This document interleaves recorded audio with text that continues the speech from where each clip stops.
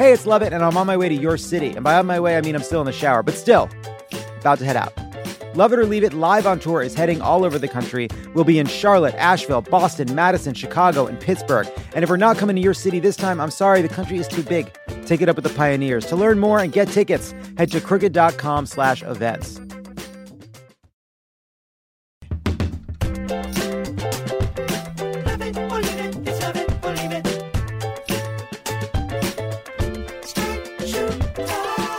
Welcome to Love It or Leave It, out of the closets, into the streets. I'm coming out. It's been far too long. All my friends right back where they belong. We've been locked away, trying to do what's right. It's been a cold, dark year, but baby, now we see the light. Coming out of the closet into the streets. Coming out of the closet, got a lot of new people to meet.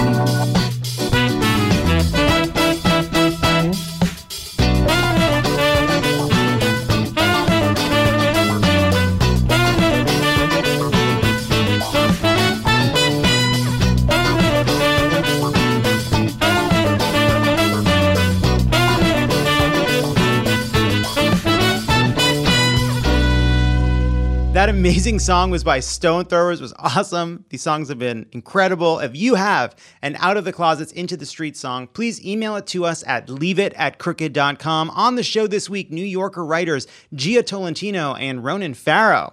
Tough booking. Joined to talk about their Britney Spears conservatorship story and some of the members of the Edith Cast pop by to prove they know their herstory.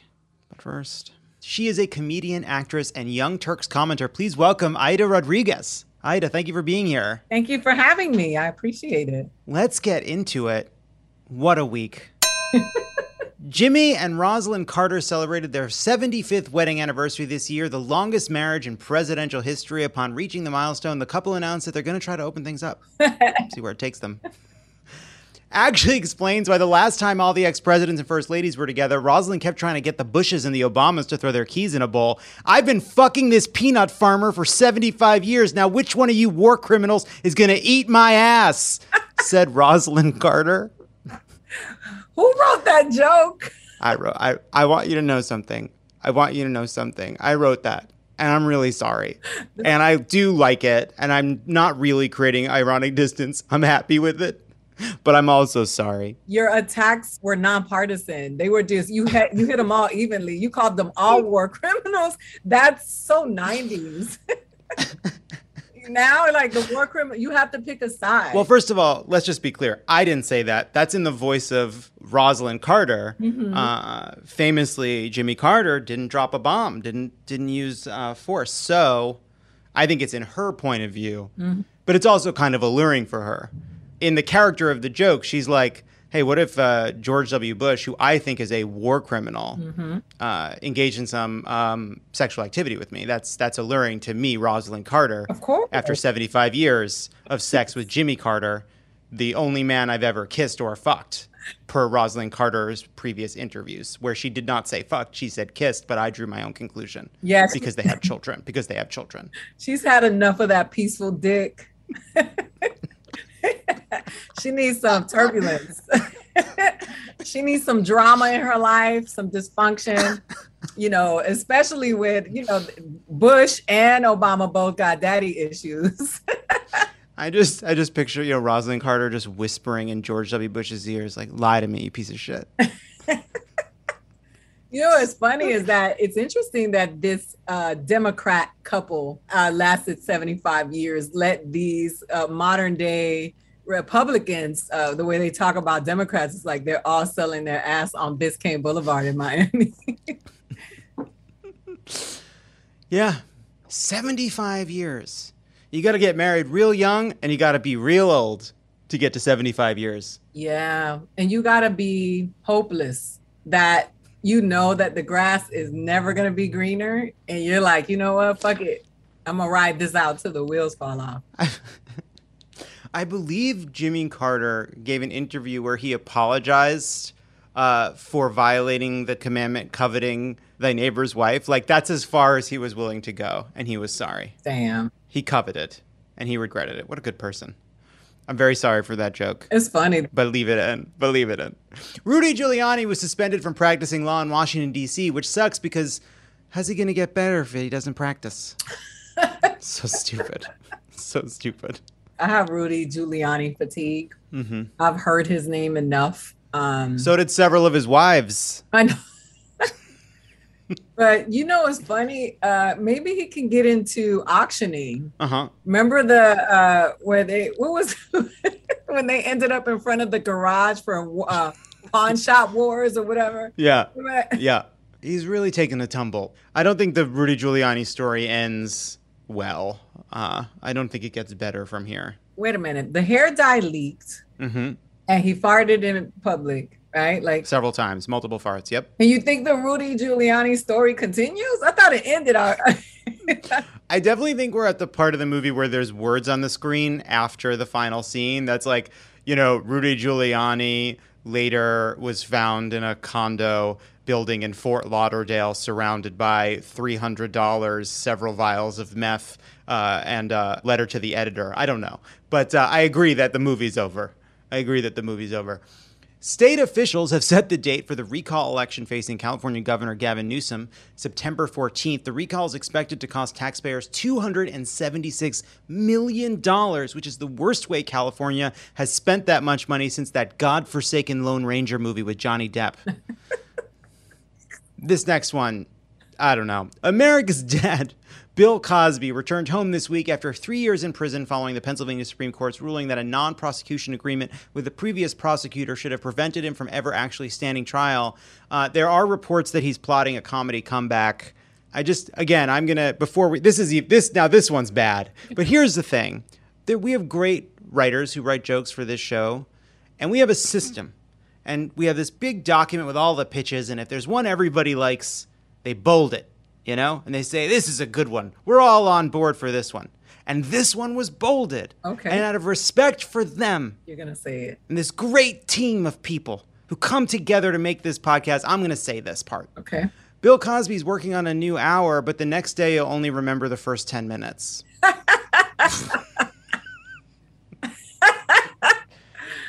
I was thinking about Bill Cosby the other day, and I was like, because it's polarized so many people. Like, I was online, and I didn't realize how many people were fighting over this current Bill Cosby story. I didn't know that many people were supporting him. But it's just so funny that I was looking through the comments to see if anybody named Shaniqua was in the comments, because Bill Cosby did this whole thing about the way Black people name their children. Mm-hmm. And I was like, all of these people defending him now, I'm like, do y'all remember him employing his respectability politics and shitting on Black people for naming their children the names that they were naming them? So I was looking for the names that were on the list of the names that he said. I wanted to see who was defending him. Yeah, I remember when Hannibal Buress helped set off a collective acknowledgement of what Bill Cosby had done. It would already been kind of publicly known about what he had done because he was mocking the respectability politics. And that's what set it off. Anyway, well, you know, now he's just home, going in the pool, eating bagels with Felicia Rashad. On Wednesday, Egyptian authorities officially released the Ever Given, the ship that blocked the Suez Canal from the canal's Great Bitter Lake, where it was held due to a financial dispute. The bitch is back! Which is great because my AirPods were stuck on there. I was waiting for give me those AirPods sitting on the Ever Given. This package is delayed. You know, it's funny. So many people are not paying attention to what's going on. So I can imagine how many people will hear this joke and be like, "Me, what? What happened? What do you mean? What is he talking about?" Nah, I don't need to know. On Wednesday, disgraced former President Donald Trump filed a class action lawsuit against Google, Twitter, Facebook, and their CEOs. The frivolous suit is broadly about censorship. And one of them claims Facebook is a state actor that should be constrained by the First Amendment.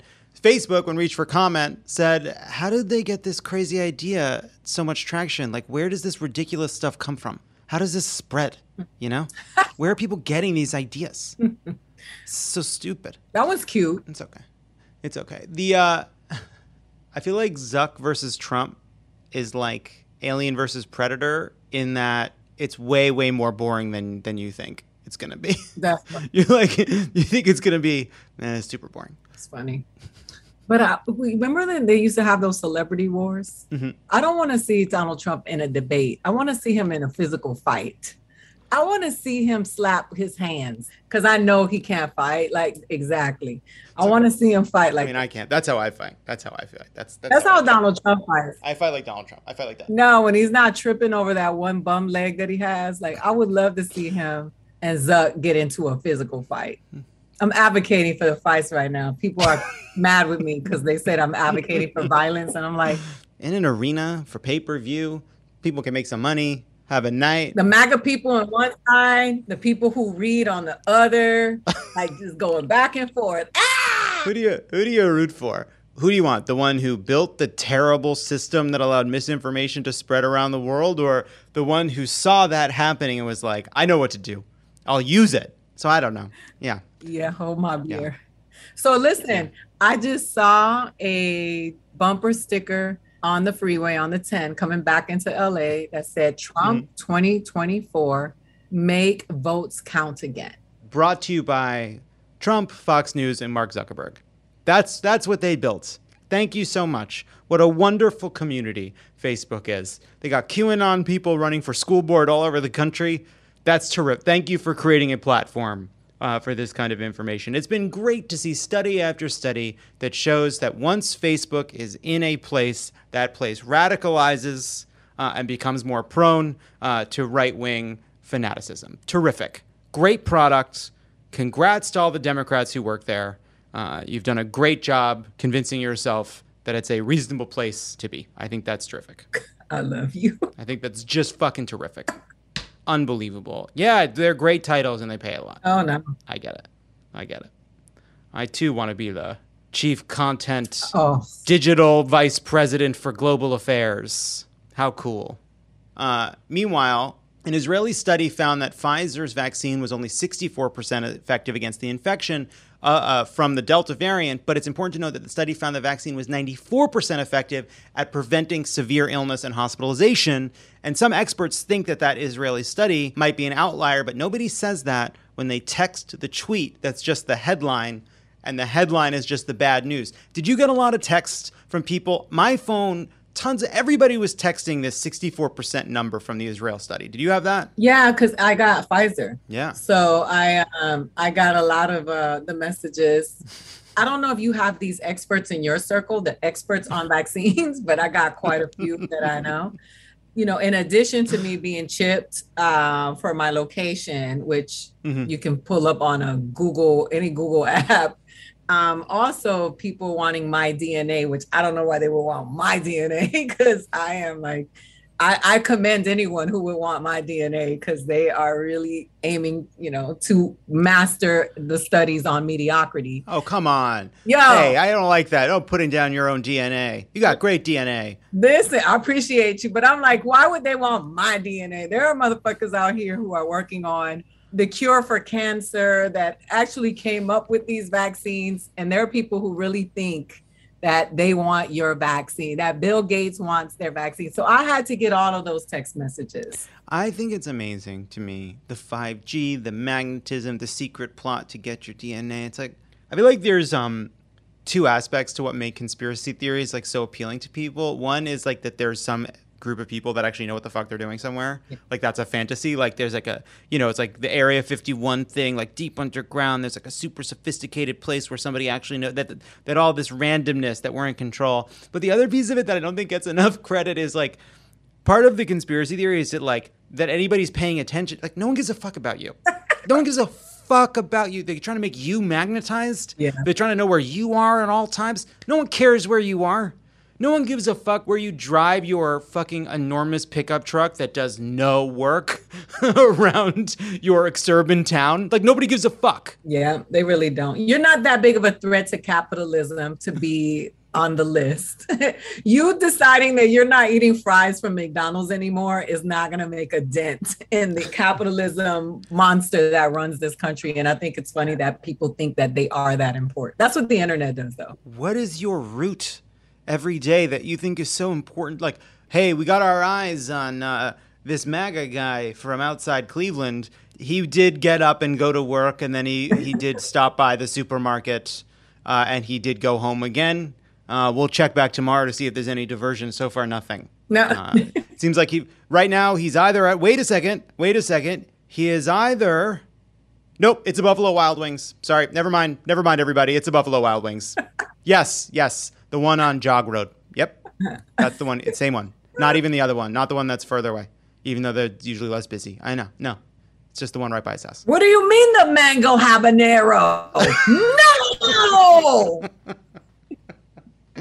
Meanwhile, this is what is on Fox News right now. One of the big stories, been with us for the last 2 years, is COVID-19. The origin is the top story, but the focus of this administration on vaccination is mind-boggling. How dare these people talk about the solution to the problem?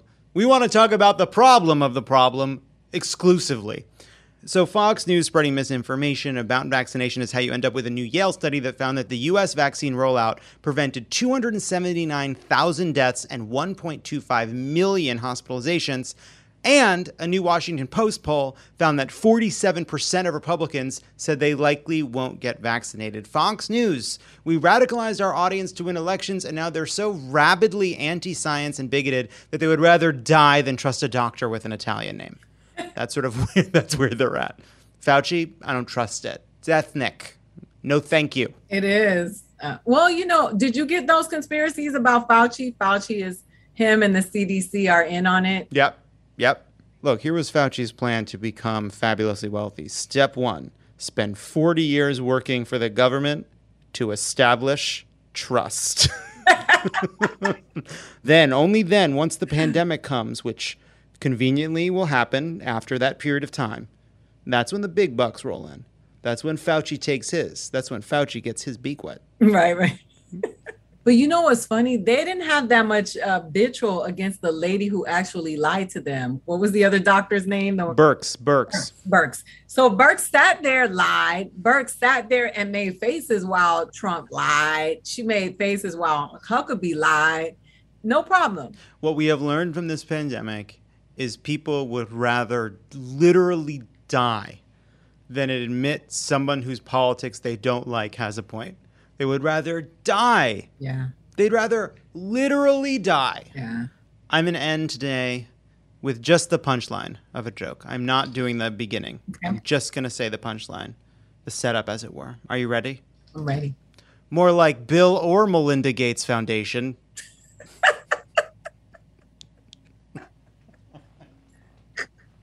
See, you didn't need the setup. You actually didn't need it. I felt pretty good about that. You didn't need it. No.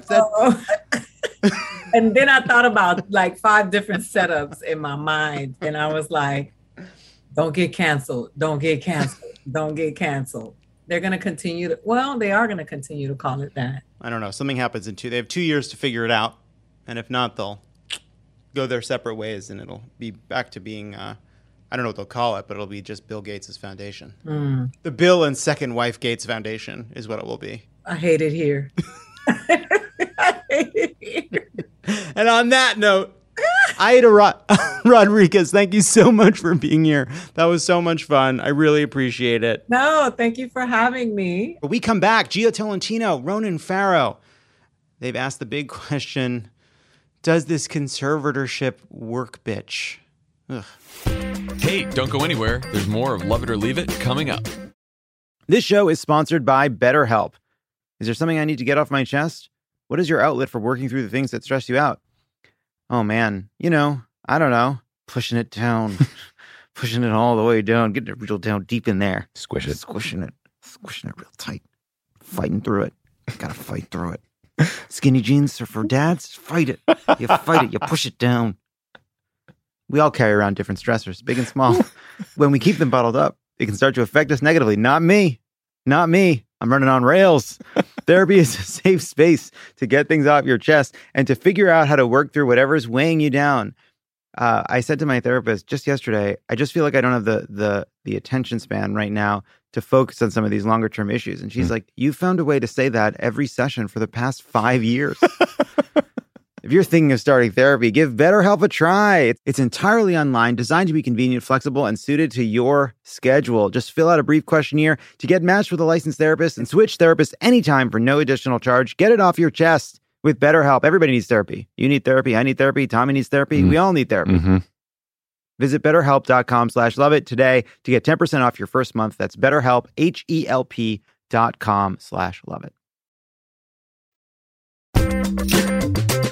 And we're back. Joining us today, 2 New Yorker writers and New York Times bestselling authors who just published a bombshell investigative piece about Britney Spears' conservatorship nightmare. Gia Tolentino and Ronan Farrow, thank you both for being here. Thank you for having us. Good to be here. You had to pull a lot of strings to get me on this show. All right. All right. Yeah, we're tough booking. You're in the hallway. I'm in here. Thank you for doing this. Gia, thank you for being here for this. I'm excited to be here. There's a serious topic, obviously, but I've never interviewed Ronan and someone else. So this is you're in an extremely odd place being inside of this dynamic. Let me just dive right in. So Britney Spears' lawyer, appointed by the court, Samuel Ingham III, filed a motion to resign as her attorney. In her testimony, Britney said Ingham has been scared for me to come forward. And it sounds like she, as she describes it, didn't know her basic rights. What do you make of Ingham's role in this conservatorship as an advocate for Britney Spears? She called into this hearing and the lawyers representing the conservatorship immediately tried to suggest that the room should be cleared if sensitive topics arose, that the transcripts should be sealed. And she said, no, I want to be heard. And then as she got to talking, she really suggested some allegations about the way Ingham has represented her that are seriously problematic for any attorney. As an attorney myself, you never want to hear a client say, I was not advised of my basic right to get out of this situation or avenues to terminate it. So what we've seen in the leaks around his departure is, sources familiar with his thinking, air quoting that, implying that he is quite mad about this, that he's, defiant and suggesting that he did advise her in the ways that he needed to. But, what Gia and I found when we dug into the transcripts over the years is it seems like there was a situation where Ingham was chummy at times with the judge on this case, and where there were conversations where, in fact, at times they joked about not telling Spears things. There's an exchange that the Times first reported a while back where the judge and Ingham talk about, not telling Britney that she can get married if she wants. So you do sort of see a pattern that seems to suggest that Spears' take on this has something to it, and I think that would be alarming to any lawyer and prompt any lawyer to want to get the hell out of Dodge. There's one piece of it which is just, was this lawyer doing an adequate job of representing Britney Spears, or did he have other kinds of entanglements? And then there's this larger question about the rights of a person in a conservatorship, even when those rights are being represented faithfully. One thing you say in the piece is Britney could have been found holding an axe and severed head saying, I did it, and she would still have had the right to an attorney, but under a guardianship, you don't have the same rights as an axe murderer. It's also strange to me that this is a court-appointed attorney because she's a wealthy person who should be able to afford her own attorney, right? Can you talk a little bit about the rights that people under conservatorship don't have? This is the only corner in the legal system where you can have a court-appointed counsel that you then will pay. The maximum for Sam Ingham has been $520,000 a year, which is more than Britney Spears has often claimed as her living expenses. And this strikes, it's extremely unusual. It doesn't make sense to people when they hear about it, right? That the only situations in which the court appoints counsel for you is if you're unable to. Britney is obviously someone who's been able to. And not just that, somebody who, from the beginning, Sam Ingham seems to have met Britney maybe 2 days after the court-ordered conservatorship had been placed upon her, that her right to have a 5-day notification period had been waived. it seems like his representation of her was so inadequate that she, we talked to so many people who said that for the next year and a half, she was essentially nonstop trying to get another lawyer. And there were 3 lawyers that came into the picture, all of whom were effectively thrown out on the basis of Britney Spears has been found to be incapacitated, and thus she does not have the capacity to hire you as the lawyer. And so it's this unbreachable catch-22 when you're, and this is something that I've been bringing up, is that the kind of conservatorship that Britney's under, a probate conservatorship, it's not even for people who are having mental health crises. In California, that's a different kind of conservatorship called the LPS conservatorship. And the probate conservatorship is very specifically for people who will not get better, for whom that is sort of an absolute certainty, whether by age or by sort of terminal condition or something like that. But there are plenty of people with disabilities who have been placed in the kind of position that Britney's in. The lawyer that gave us that axe murderer quote famously broke up one of the most high-profile conservatorship cases in the country before this, a woman named Jenny Hatch, who has Down syndrome and was placed under conservatorship after an accident. But anyway, many people with disabilities have found themselves in this position where, formally deemed incapacitated, they lose any avenue to prove or use their capacity at all. There's something so strange about the kind of pushback you hear from whether it's anyone representing the conservatorship or from this attorney or from Larry Rudolph, the manager who resigned today, this idea that there are these very kind of specific arguments made about the specific set of facts, but then you step back and you're like, wait, hold on a second. This is an international pop star performing regularly. That is high level work. That is somebody using a great many faculties every single day, performing, going out on stage, meeting fans, doing all of these kinds of high-functioning activities. And yet she is denied the basic rights to kind of control her own destiny, as she said in her own testimony, denied her reproductive freedom, denied any kind of ability to choose to have a family.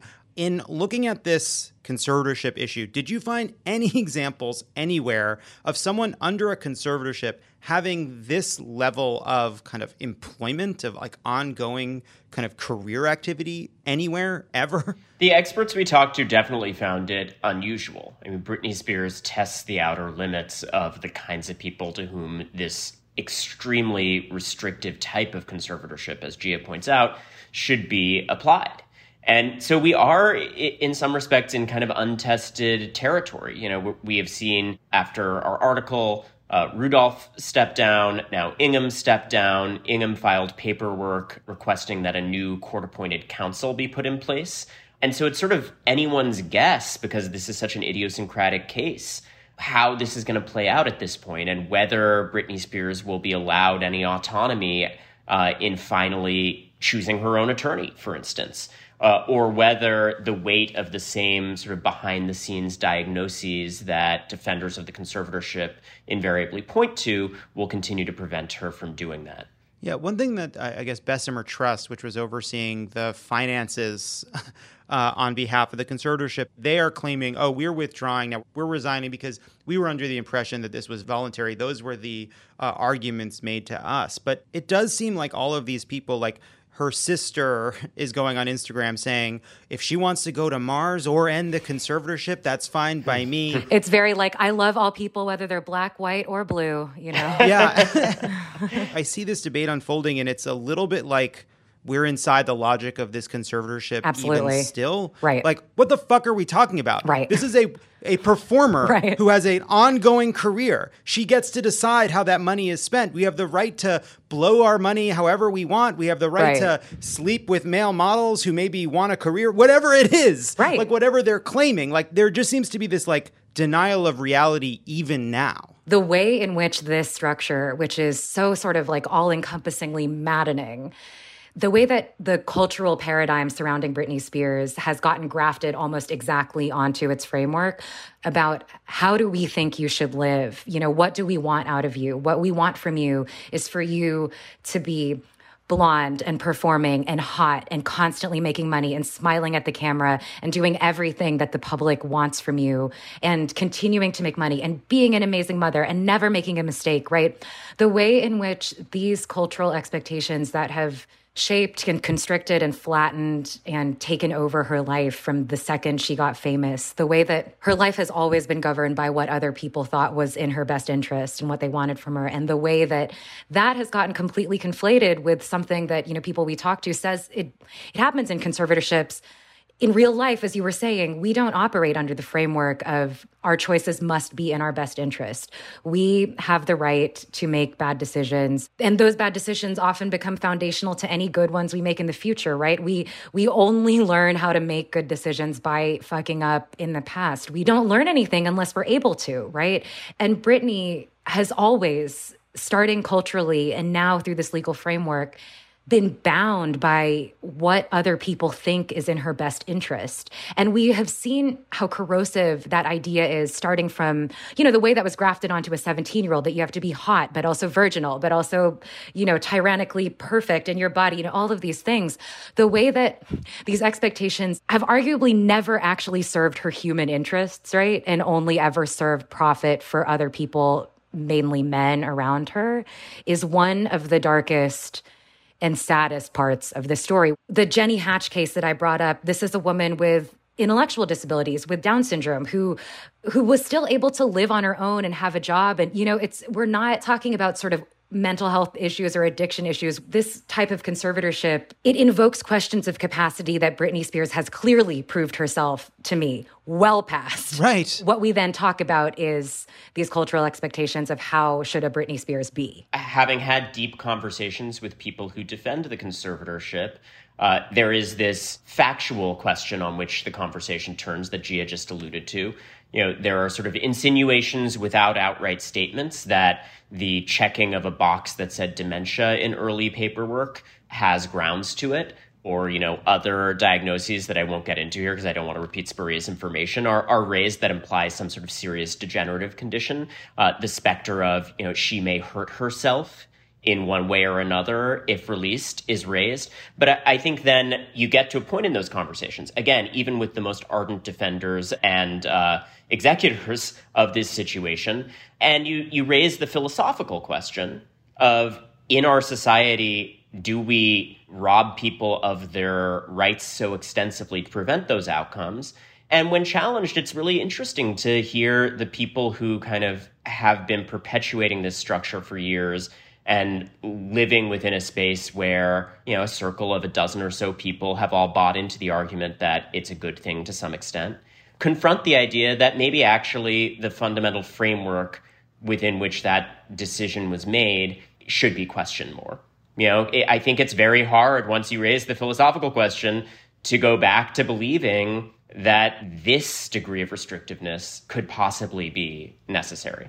But if someone does not have the capacity to decide to buy a car, they don't have the capacity to decide to perform in front of thousands of people. Right. Full stop. The argument that gets made, Jonathan, is that she is no longer that person who was performing in front of thousands of people. I've heard it said, again, this is not a view that I'm endorsing. This is the argument that gets trotted out by those defending the situation, that she would be incapable of the things that she did on tour or in Vegas in the present day. And Spears herself alluded to the fact that she is perhaps in worse mental health condition now than she was then. She talked about being medicated against her will, being given lithium, being given mood-altering drugs that can have a cumulative effect that, if not applied correctly, can be adverse to someone's mental health. So there are real questions about the mental health condition she's in now. And nevertheless, regardless of where that factual question lands, there are grounds to criticize the philosophy and the law behind this structure. One of the things that is most conceptually maddening about the conservatorship structure is that many people involved in disability rights have spoken about is that being officially deemed incapacitated, it has an inherently self-perpetuating quality, right? If I was essentially deemed unworthy of making any mistakes in the future after having made a series of mistakes in the past, that would do things to my own sense of capacity and my own internal ability to, if you are robbed of avenues to use your capacity and formally separated from it, then you do lose access to that capacity. I think that's a really good point. There was an experiment in psychology years ago where I believe there were students or maybe graduate students as part of this experiment, they pretended to have some form of mental illness, and they fully manifested they did a performance of having mental illness to get committed in some way. But that once they were committed, they did nothing to portray that mental illness anymore. But several of them could not get out because all of the activities they did while they were considered mentally ill were attributed to mental illness. When they would take notes in their journal just to keep track of what was going on while they were being committed, it was called writing behavior. They were manifesting writing behavior.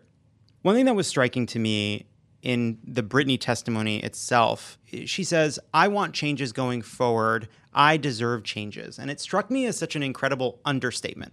Right. She describes horrific abuse. She describes being denied her reproductive freedom. She describes being basically enslaved by this conservatorship and by her father. And she still comes to kind of plead her case, not recognizing just how serious these allegations are and just how obvious it is that she would deserve change. In 2017, you wrote something after the Weinstein story was broken. It was about how predators entangle and contaminate the best qualities people have. Right.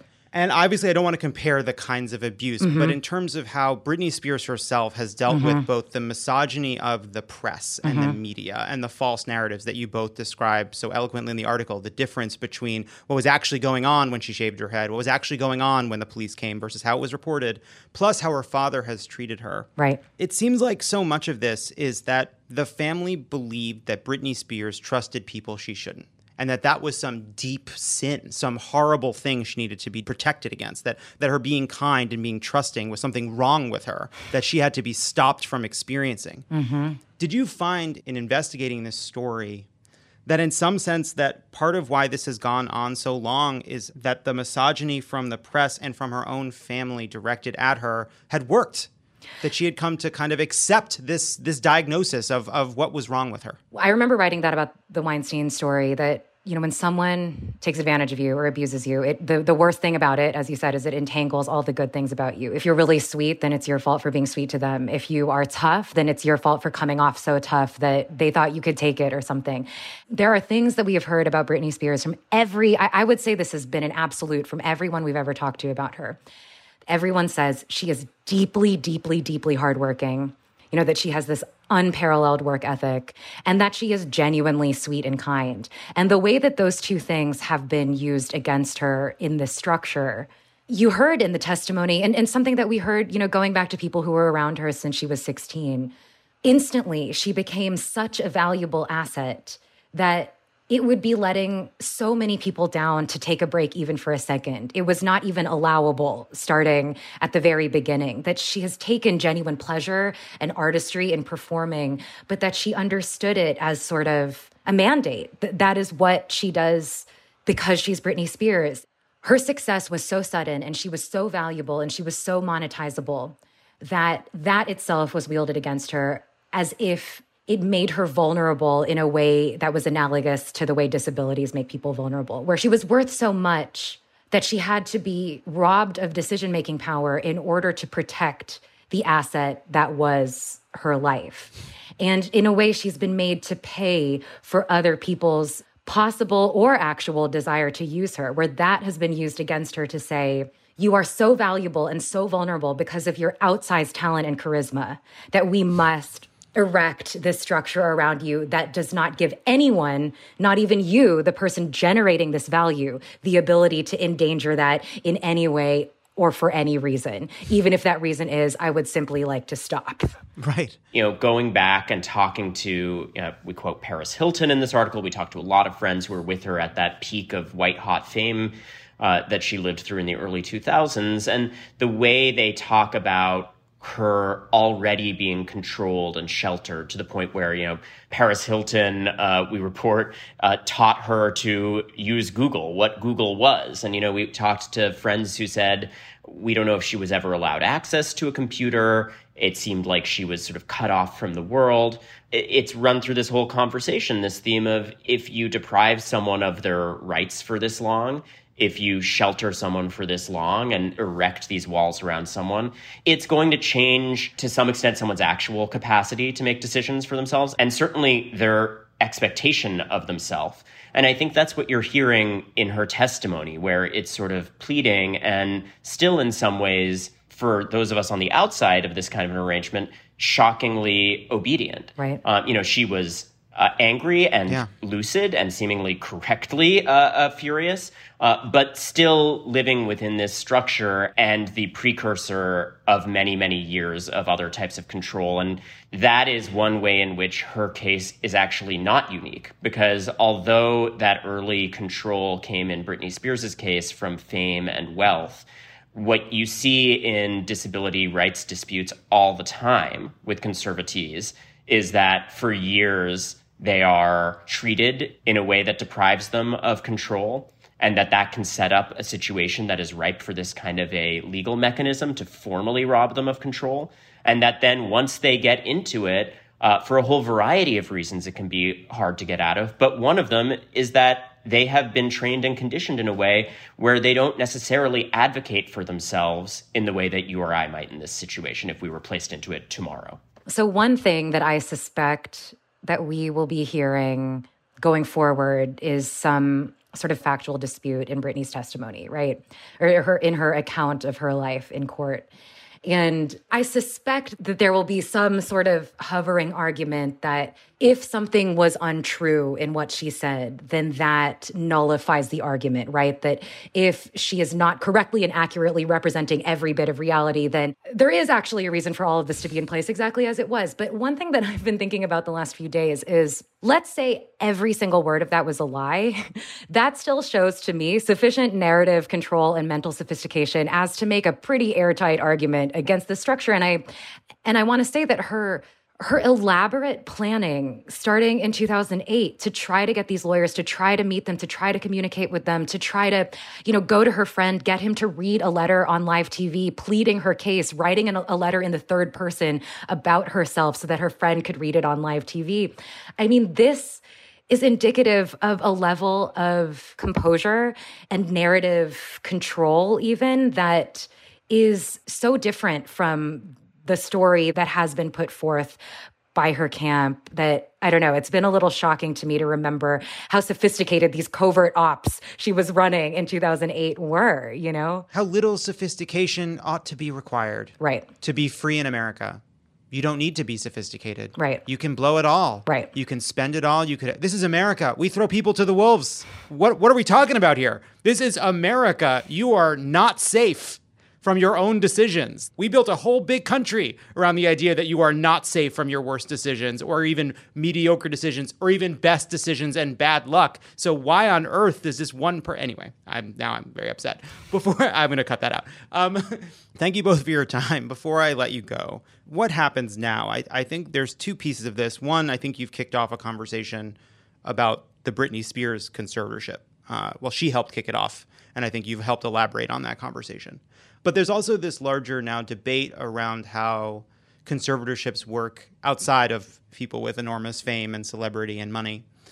Where does this go from here?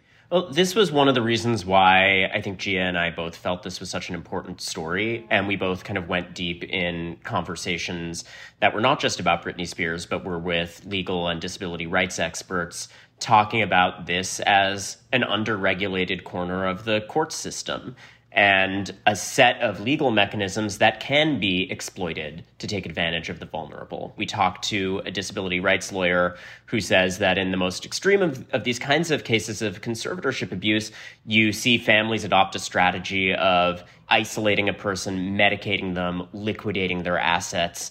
So this can get to a very dark place. It can be very hard to escape from for conservatees that want to assert their rights to due process, as Britney Spears is clearly struggling to do.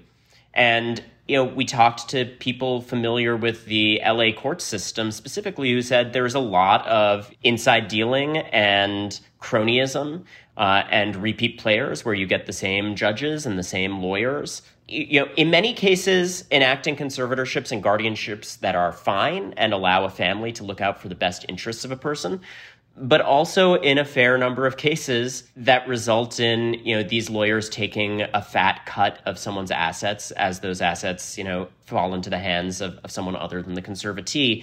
So I think this requires a watchful eye. I think part of the solution to these problems is going to be policy change and more scrutiny on the Hill. We're already seeing that. We've seen calls for hearings about conservatorship abuse on both sides of the aisle. And I think that's the right avenue. I think there need to be some tough conversations about where we draw the line in terms of someone's right even to behave in a way that is harmful to themselves. In California, it is within the probate code that you will be represented by somebody. In Brittany's case, it went straight to court-appointed counsel. But the probate code it differs greatly state to state. There are some states where you are not guaranteed by any means access to counsel whatsoever. The rules vary place by place, but to me, the key, the legislative, the policy lever involves language around the right to counsel of your choosing, which, when it's there, as it ostensibly is in California, it is often not applied as such. And in many states, it doesn't exist at all. And to me, that and the sort of data gathering stuff that Elizabeth Warren and company have called for, that to me is where it lies. I think that is such an important point to take away from all of this. And it's often overlooked, regardless of whether you buy into the arguments of Britney Spears' conservatorship defenders, regardless of the factual questions about her mental health, it is very hard to come up with an argument that justifies the repeated refusal to allow her to seek her own outside counsel, who could have worked with someone with genuine mental health struggles. There just has not been a valid argument that I have seen in all the conversations around this. And if that problem can be solved on a policy level in this wider universe of conservatorship abuse, if people can have more ready access to their own counsel in cases where they are high functioning enough to want and to seek that, I think that would go a long way. What I find makes me the saddest about it is so clear that this was a person who did not have a champion in her life. Yeah. But at the very least, she needed a champion in court, someone who worked for her, cared only for her and her interests. And it seems based on this resignation and what she said that is not the case. So Ronan Farrow, Jia Tolentino, thank you both so much. Thank you for your reporting in this story. I think it was worth it for you to do Good Morning America on Sunday while we were on our holiday weekend. I think that was the right decision. Thank you both. I think, there needs to be special credit to both of our spouses for putting up with us the last week. Andrew hasn't even read the piece. He's like, oh, I saw that clip. Legend. Whatever. Seems long. I'll read it later. John, I have to say, I'm really grateful that you I don't think you should cut the part where you're saying, what the fuck are we even talking about? Because that is the feeling I've had all along. It's like, we let tons of celebrities sink themselves underground in gambling debt, and we don't give a shit if they're old men, Yeah. But because she is still has a monetizable body and image, there's this idea that you can't do anything to endanger that asset.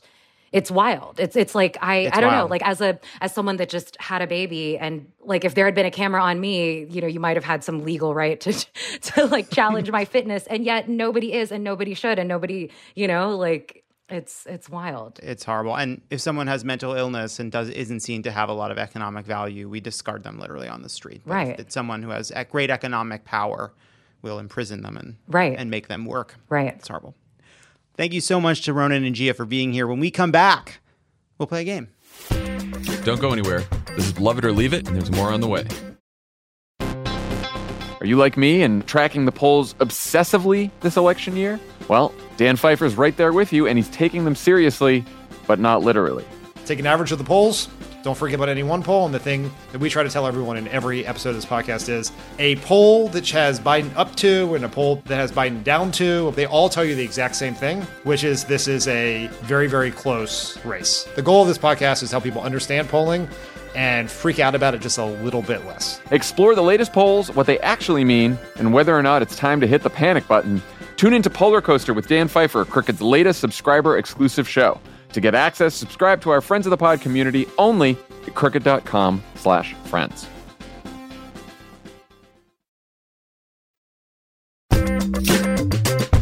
And we're back. First ladies, something James Buchanan should have had if he didn't want people speculating about his sexuality for 230 years.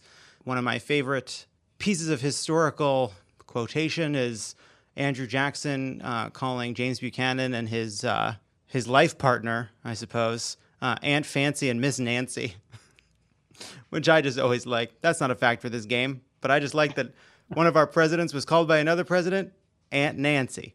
There was homophobia back then. Let's move on. The job isn't just picking China and stroking egos. First ladies are some of the most remarkable people in American history. Dolly Madison saved a portrait of George Washington from the White House before the British burned it to the ground. Louisa Adams raised silkworms, and who knows how many people Hillary Clinton killed. I'm very sorry. Here to prove that they know their First Lady history, we have some of the cast of Crooked's first ever scripted narrative podcast, Edith, Adam Conover, and Clark Gregg. Thank you both for being here.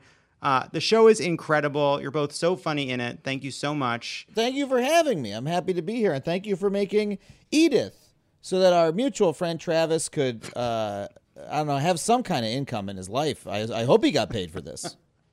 Yeah, he did. Don't worry. We got him. He's compensated. He's compensated fairly for his time and work. Yes, I'm also grateful to be here, not just because I love the show, but because I'm a First Lady fetishist and secret historian. That's your fetish. That's your It's fetish. one of them. It's just one of them. Please don't limit me. Don't limit. No, I wouldn't. I wouldn't dare. I wouldn't dare. Big Dolly Madison guy. Yep. Here's how it works. I'm going to ask you a multiple choice question, and then you answer it. That's it. That's not a hard thing. Clark, I'll start with you. Which First Lady held seances in the Red Room of the White House in an attempt to communicate with the dead? Was it A, Lucretia Garfield, B, Louisa Adams, C, Morticia Adams, D, Mary Todd Lincoln? Well, that's a really good one. I'm really glad you asked me that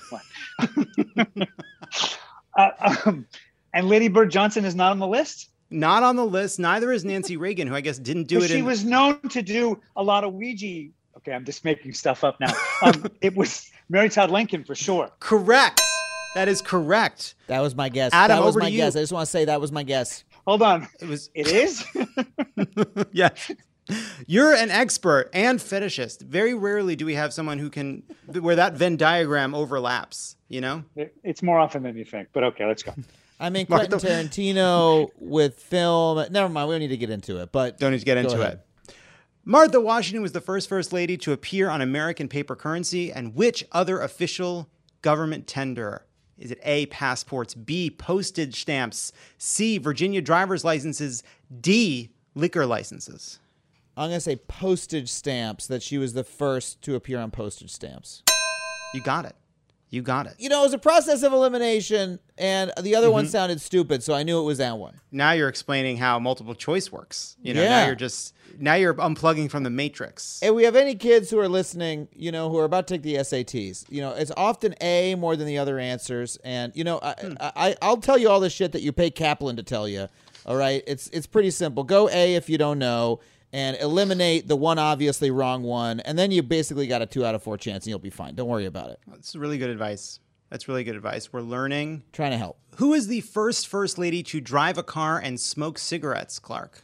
Was it A, Nellie Taft, B, Mamie Eisenhower, C, Martha Washington, G, Jacqueline, oh shit, what a rebel Kennedy? It was Nellie Taft. It was Nellie Taft. Wow, how'd you know? He's a fetishist and expert. How many times does the man have to say it? He wants to learn and... Okay. I was picturing Jackie O because that's a cool image. You can picture it. She's just like, fuck all of them. You know? Okay. I'm going away for the weekend. Husband's dead. Who gives a shit? Adam, who was the first lady to fly in an airplane, one that was piloted by none other than Amelia Earhart?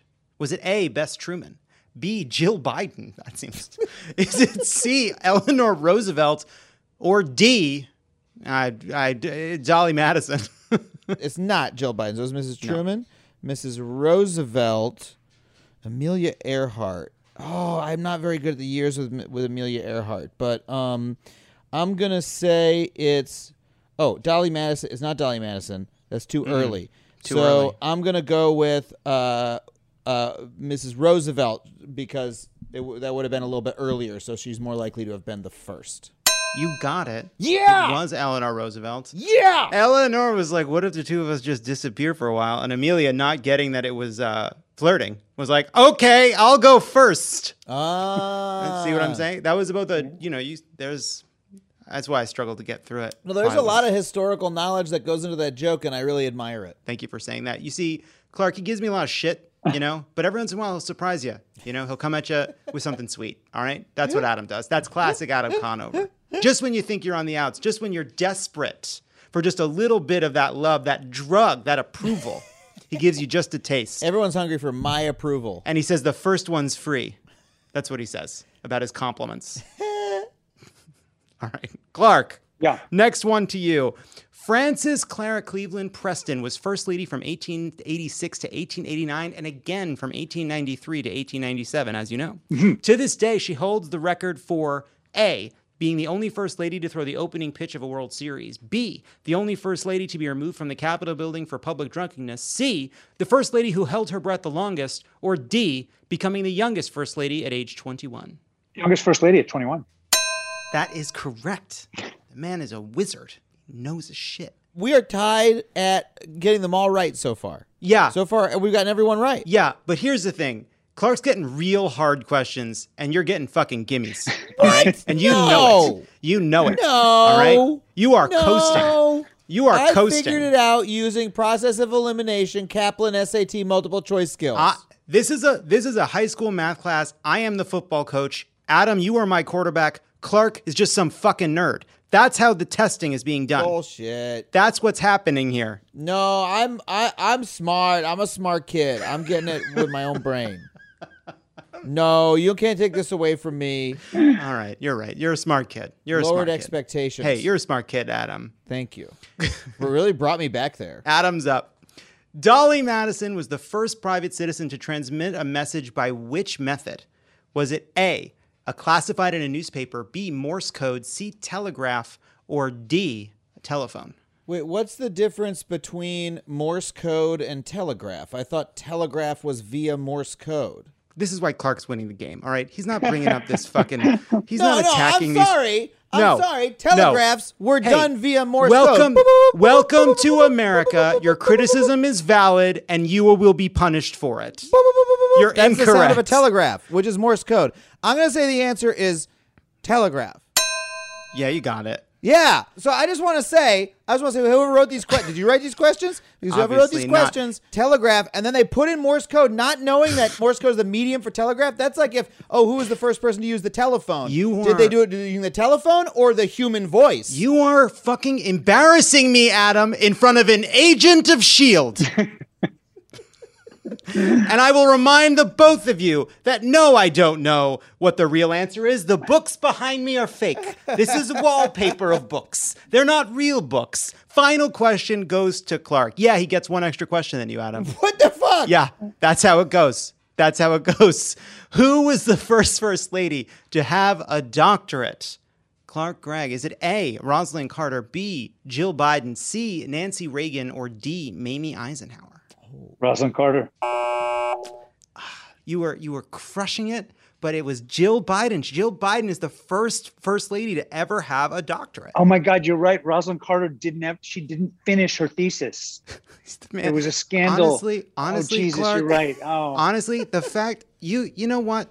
That's why he's an expert and fetishist. All right, he knows the details. All right, I know why I lost. He knows, which is why this is not. Honestly, we've had some close competitions before. This isn't one of them. It is not even fucking close. This was an embarrassment for Adam Conover and an unbelievable destruction by Clark Gregg, who is the winner of this game. Just absolutely. What are you talking about? Why would that be the case? My win percentage is 100. I got every one right. Adam Conover leaves with his tail between his leg, completely fucking embarrassed. I have not seen someone win so thoroughly. Adam, I hope this doesn't make you feel like you're not welcome. I want you to come back. Don't be embarrassed. Some people win, some people lose. You lost this time. By every metric, I won or at least tied. That sounds like what a loser would say. I think Clark and I would agree as a couple of winners, me being a host and Clark being the winner of the game. And two of the stars of Edith.